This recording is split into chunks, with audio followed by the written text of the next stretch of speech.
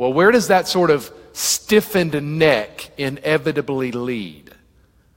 That's what the narrator here is warning us about. That's why he spends 15 verses laying this out, is he is saying to us, if you and I allow this sort of stiff-necked, hard-heartedness into our lives, the results of it will be catastrophic. Okay, this sort of behavior will eventually lead to disaster, and this is the end result of that sort of disaster. Now let's keep reading. I want you to notice, here's the ands I was talking about, picking up in verse 15. And they rejected his statutes and his covenants that he had made with their fathers, and his testimonies which he had testified against them. They followed idols, became idolaters, and went after the nations who were all around them, concerning whom the Lord had charged them that they should not do like them. So they left all the commandments of the Lord their God, made for themselves a molded image and 2 calves, made a wooden image and worshiped all the host of heaven and served Baal. And they caused their sons and daughters to pass through the fire, practiced witchcraft and soothsaying, and sold themselves to do evil in the sight of the Lord, to provoke him to anger. Therefore the Lord was very angry with Israel and removed them from his sight. There was none left but the tribe of Judah alone. Also, Judah did not keep the commandments. That's the southern kingdom. Did not keep the commandments of the Lord their God, but walked in the statutes of Israel, which they made. And the Lord rejected all the descendants of Israel, afflicted them, and delivered them into the hand of plunderers, until he had cast them from his sight. For he tore Israel from the house of David. This is the divided kingdom. And they made Jeroboam the son of Nebat king. Then Jeroboam drove Israel from following the Lord and made them commit a great sin. For the children of Israel walked in all the sins of Jeroboam which he did. They did not depart from them until the Lord removed Israel out of his sight, as he had said by all his servants the prophets. So Israel was carried away from their own land to Assyria, as it is to this day. Do you get this catalog of sins that's being laid out here? They did this, and they did this, and they did this, and they did this, and the list goes on. And I should stop and say, we can look at this long catalog of sins, but imagine if the Lord put together a catalog of the list of your sins or of my sins. I guarantee you my catalog would be a lot longer than this catalog is. In fact, listen to the way David says it. Psalm 130, if you, Lord, should mark iniquities, O Lord, who could stand? Isn't that true? Man, if God kept a record of our sins to hold it against us in order to condemn, David is saying, who could possibly stand in the light of that? That's this catalog that he's giving here in 2 Kings. If God did that for us, we'd all be crushed underneath the weight of it. But thankfully there's verse 4. But there is forgiveness with you, that you may be feared. Make sure you get that. My hope is not that my list of sins is shorter than your list of sins. It's probably not. My hope is not that I'm not that bad. I am that bad. My hope is that there is a God who forgives. That we have a God who will forgive us this long catalog of sins. And he provided that forgiveness for us in his Son. It's in Christ that we don't have to stand condemned because of this. But Israel hardens their heart and they are condemned. And so what's the end result? The end result is God cast them out. Now, of course, that's talking about the land. They get booted out of the promised land. But that's not just talking about geography. That's talking about fellowship. These people are evicted from God's presence. And did you notice how in the middle of that we got that little parenthetical statement about Judah? That is saying they did all these sins and God cast them out because of their sins. And then it says, and Judah was doing the same sins. Well, why does it give us that little addendum about Judah? Well, if Judah is doing the same sins, what's going to happen to Judah if they don't change? They're headed in the same direction. So in a lot of ways, it's saying that what's happening here in the northern kingdom is meant to be a warning to Judah. It's like God is saying, hey, look, they're turning away from me and look what's happening. So if you don't turn away, this is the New Testament saying, unless you repent, you will likewise perish. And the New Testament's going to tell us, not only is this story a warning to Judah, these stories are also a warning to us, right? You get that regularly in the New Testament, that we're to look at these stories where these Old Testament folks hardened their heart, and as a result of hardening their heart, they're judged by God, they're condemned by God, and we now have an even more clear word from God than they did. We have Christ, Jesus, God in the flesh. God's revealed himself the clearest way he could ever reveal himself. So if God held them accountable, do we think we'll escape, the words of Hebrews, do we think we'll escape if we neglect so great a salvation? No, so this whole story is this warning about where all of this is headed. Okay, so that's the fall, but there's a second little section to it that I want to read with you. 2 Kings 17. Let me figure out where I am here.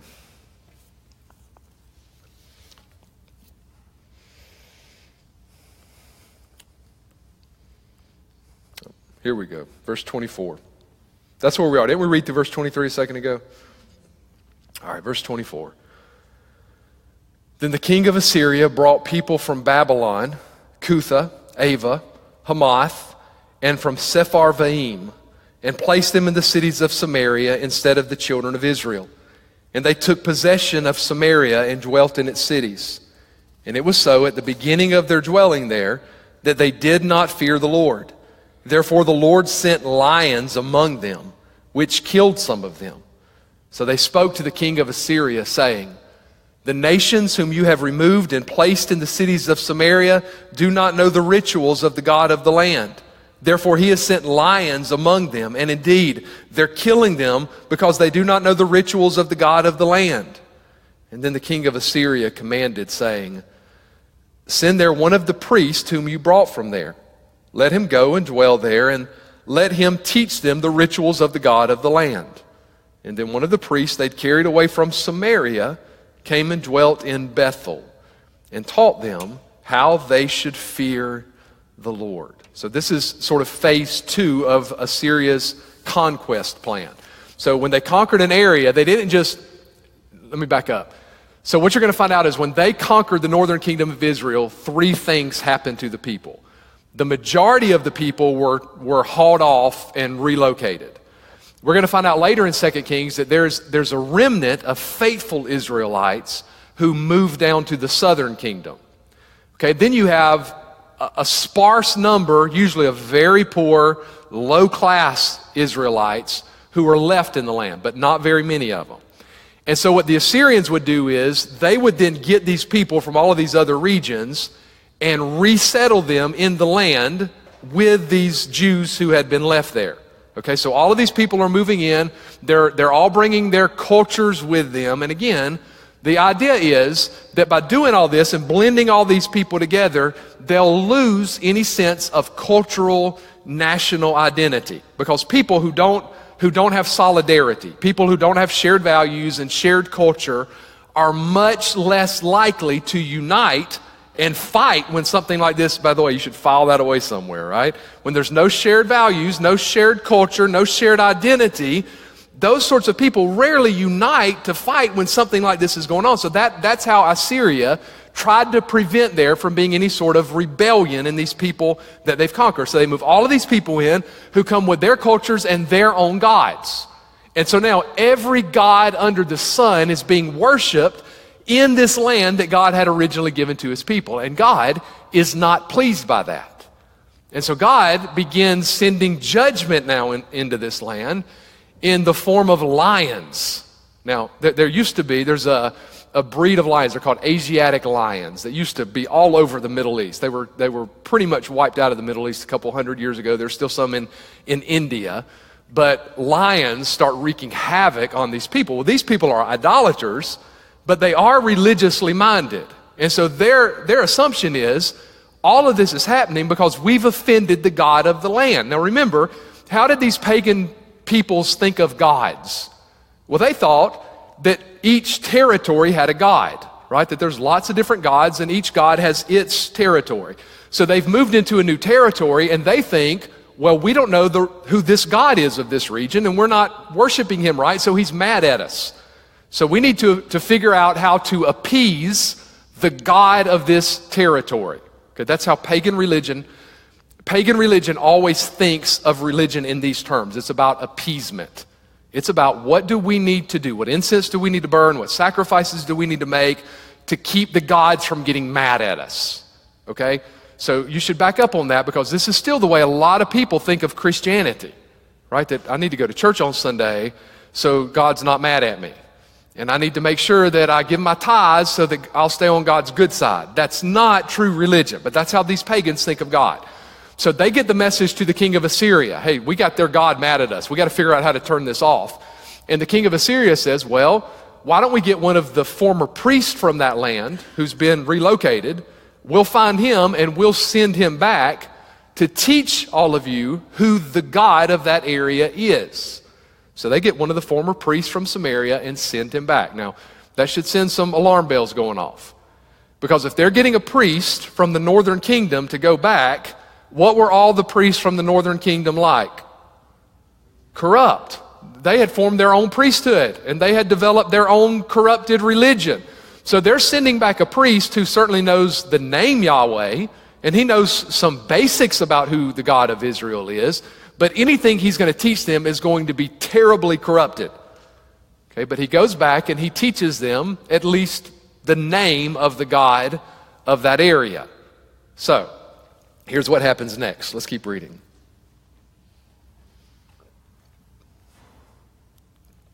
Picking up in verse 29. However, every nation continued to make gods of its own and put them in the shrines on the high places which the Samaritans had made, every nation in the cities where they dwelt. The men of Babylon made Succoth-Benoth. The men of Cuth made Nergal. The men of Hamath made Ashima. And the Avites made Nibhaz and Tartak. And the Sepharvites burned their children in fire to Adrimelech and Anamelech, the gods of Sepharvaim. So they feared the Lord. And from every class they appointed for themselves priests of the high places who sacrificed for them in the shrines of the high places. They feared the Lord, yet served their own gods, according to the rituals of the nations from among whom they were carried away. To this day, they continue practicing the former rituals. They do not fear the Lord, nor do they follow their statutes or their ordinances or the law and commandments which the Lord had commanded the children of the children of Jacob, whom he named Israel. Now, make sure you get what's happening. So they send a priest there who teaches them, hey, they do have a God. His name's Yahweh. So they know the name of Israel's God now. And it says they feared the Lord. Again, I mentioned earlier, that can mean they worship the Lord, but are they really worshiping the Lord? Because what are they doing? All they've done is they've added Yahweh to their pantheon of gods. So now they're going to worship Yahweh along with their 30 other gods. In fact, when you read this phrase that gets repeated several times, they feared the Lord, yet served their own gods. I think that's meant to be read tongue-in-cheek, ironic. It's saying, they, scare quotes, they feared the Lord as they worshiped these other gods. Yeah, they feared the Lord as they broke the most central commandment that God gave, that you're not allowed to worship any other gods besides him. And then you finally come to verse 34, and he gets down to the root of it. Verse 34 says, to this day, they continue practicing former rituals. They do not fear the Lord, right? It's saying, yeah, they feared the Lord and worshiped other gods. Yeah, they feared the Lord as they bowed before idols. They did not really fear the Lord. Now, how do we know they're not really worshiping God? Because one of the fundamentals of worshiping God is exclusivity. God will not allow himself to be worshiped alongside anyone or anything else. So if you worship God with something else, you're not worshiping God. Okay, so true faith demands exclusivity. It is definitionally intolerant. God tolerates no rivals. God tolerates no idols. So these people are not really worshiping God. Okay, keep reading. We'll get to the end of the chapter. To this day, they continue practicing the former rituals. They do not fear the Lord, nor do they follow their statutes or their ordinances or the law and commandments which the Lord had commanded the children of Jacob, whom he named Israel, with whom the Lord had made a covenant. Here comes the covenant. And charged them, saying, you shall not fear other gods, nor bow down to them, nor serve them, nor sacrifice to them. But the Lord who brought you up from the land of Egypt with great power and an outstretched arm, him you shall fear, him you shall worship, and to him you shall offer sacrifice. And the statutes, the ordinances, the law, and the commandment which he wrote for you, you shall be careful to observe forever. You shall not fear other gods. And the covenant that I've made with you, you shall not forget, nor shall you fear other gods. But the Lord your God you shall fear, and he will deliver you from the hand of all your enemies. However, they did not obey, but they followed their former rituals. So these nations feared the Lord, yet served their carved images. Also, their children and their children's children have continued doing as their fathers did, even to this day. Do you see what this area, this is so helpful in when you come to the New Testament in making sense of who the Samaritans are. Do you see what this area became known for? This area became known as a region that blended together the worship of God with all sorts of pagan practices. So they sort of had a cut and paste God. We'll have this part of the God of Israel, and we'll grab these elements, and they had their own unique, self-made religion. And there's something in us that likes that.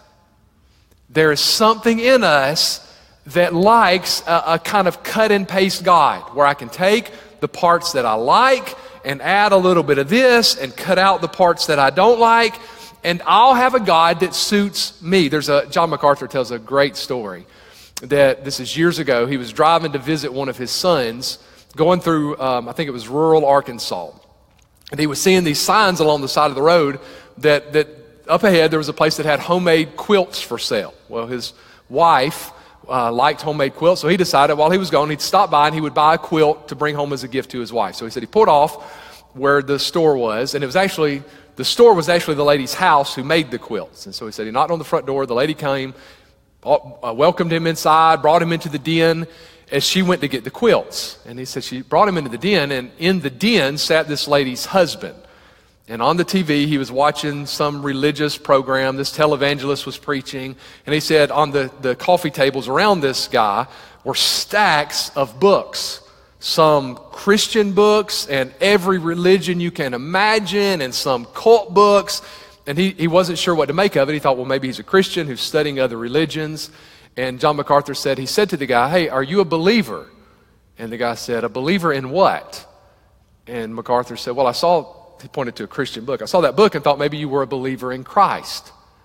And the guy said, I just read all of it and take the good from it all. And he said, about that time, the lady who had the quilts came in, and she said she laid out a quilt for him to buy, and he said it was the ugliest thing he had ever seen. That it was just a hodgepodge of different fabrics and different shapes and different colors, and he had to respectfully decline buying it. But he said it dawned on him that quilt was the perfect picture of her husband's faith. That he was taking all of these different little snippets and thinking he could sew it all together to come up with a view of God that would fit his needs. And it's tempting to do that. Listen, you still hear people talk in this language. You'll hear people say things like, well, I like to think of God as ... And you should think when you hear that, who cares how you like to think of God? It does not matter how I like to think of God or how you like to think of God. All that matters is how God's revealed himself. All that matters is who he is as he's revealed himself in the Bible. If that's not the God you worship, you're not worshiping God. You're worshiping your own make-believe, self-made idol. And that's what the area of Samaria would be known for all the way until you come to the days of Jesus, right? Because when Jesus comes on the scene, what's going on with the Samaritans? In fact, what's the attitude between the Jews and the Samaritans in Jesus' day? Horrible. They hated each other. Why did they hate each other? Well, it goes back to this. When the Assyrians had repopulated this area with all of these foreigners, what had the Jews who had been left there done? They had intermarried with all of these pagan foreigners. And so the Jews, the true Jews, viewed the Samaritans as compromisers, as half-breeds. And then what else had the Samaritans done? Well, what this area was known for. They had taken parts of Judaism and had blended it together to make their own religion. So the Samaritan religion was they accepted the first 5 books of the Old Testament, but only the first 5 books of the Old Testament. So they almost deified Moses. They rejected Jerusalem as the place of worship. They thought Mount Gerizim was the place of worship. They had built their own sanctuary at Mount Gerizim. So they had done the same thing that Samaria had been known for eons. They had combined Judaism with other things and had come up with their own religion. It was a place of deep, deep spiritual darkness. Okay, that's the Samaritans in Jesus' day, which makes what Jesus did there stand out so much, right? Because you'll remember, normally, even the Jews' hatred of that area was so much that if you were traveling from northern Israel to southern Israel, what would you do? Samaria was right in the middle. You had Galilee, and then where Jerusalem was, and here's Samaria. And normally, the Jews hated the Samaritans so much, if you were traveling to Jerusalem for a feast, rather than going through Samaria, you would cross the Jordan River, travel south, cross back over the Jordan River to get to Jerusalem, just so you didn't have to pass through Samaritan territory. But what does Jesus do? This would be a good point to spend some time on John 4, wouldn't it? Jesus intentionally, purposefully goes to Samaria. And who does he encounter in Samaria? He encounters this woman at the well who he has this conversation with. And by the way, in that conversation, he confronts her about their wrong, self-made religion. And confronts her about a lot of other things too. But what does Jesus end up doing with that lady? He tells her what the solution to their problems are, her problems are. What's the solution? Himself. See, one of the things, the Samaritans accepted the first 5 books, which meant that in that they also believed a Messiah was coming.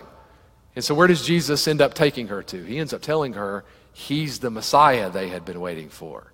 And she goes and gets all the people in her village and brings them out to meet Jesus. And it doesn't even stop there, does it? When Jesus is sending his followers out with the gospel, where does he tell them to go? Jerusalem, Judea, Samaria. Does that end up happening? You remember who's the first person recorded in Acts who goes to Samaria? One of the first deacons, a man named Philip. It's Acts chapter 8. Philip goes to Samaria. And there's tremendous fruit in Samaria. See, there's so much fruit, in fact, when the apostles in Jerusalem hear what's happening, they send up, I think it's Peter and John, they send 2 of the apostles up to check it out, to verify what's happening. Really, the Samaritans are coming to trust in Christ? But there's this tremendous fruit there. So I'm just making the point. This is an area that fell hard, rightfully, under the judgment of God. I mean, the spiritual lights went out, and the spiritual lights were out there for generations. But the lights didn't stay out. Jesus got the gospel to this area. People believed. So all of this helps connect dots in the New Testament when we come across the Samaritans in this region. This is the root of a lot of the problems that you end up seeing. Okay, so we'll stop there. That's 2 Kings. Any questions? All right, well, let's pray. We'll dismiss.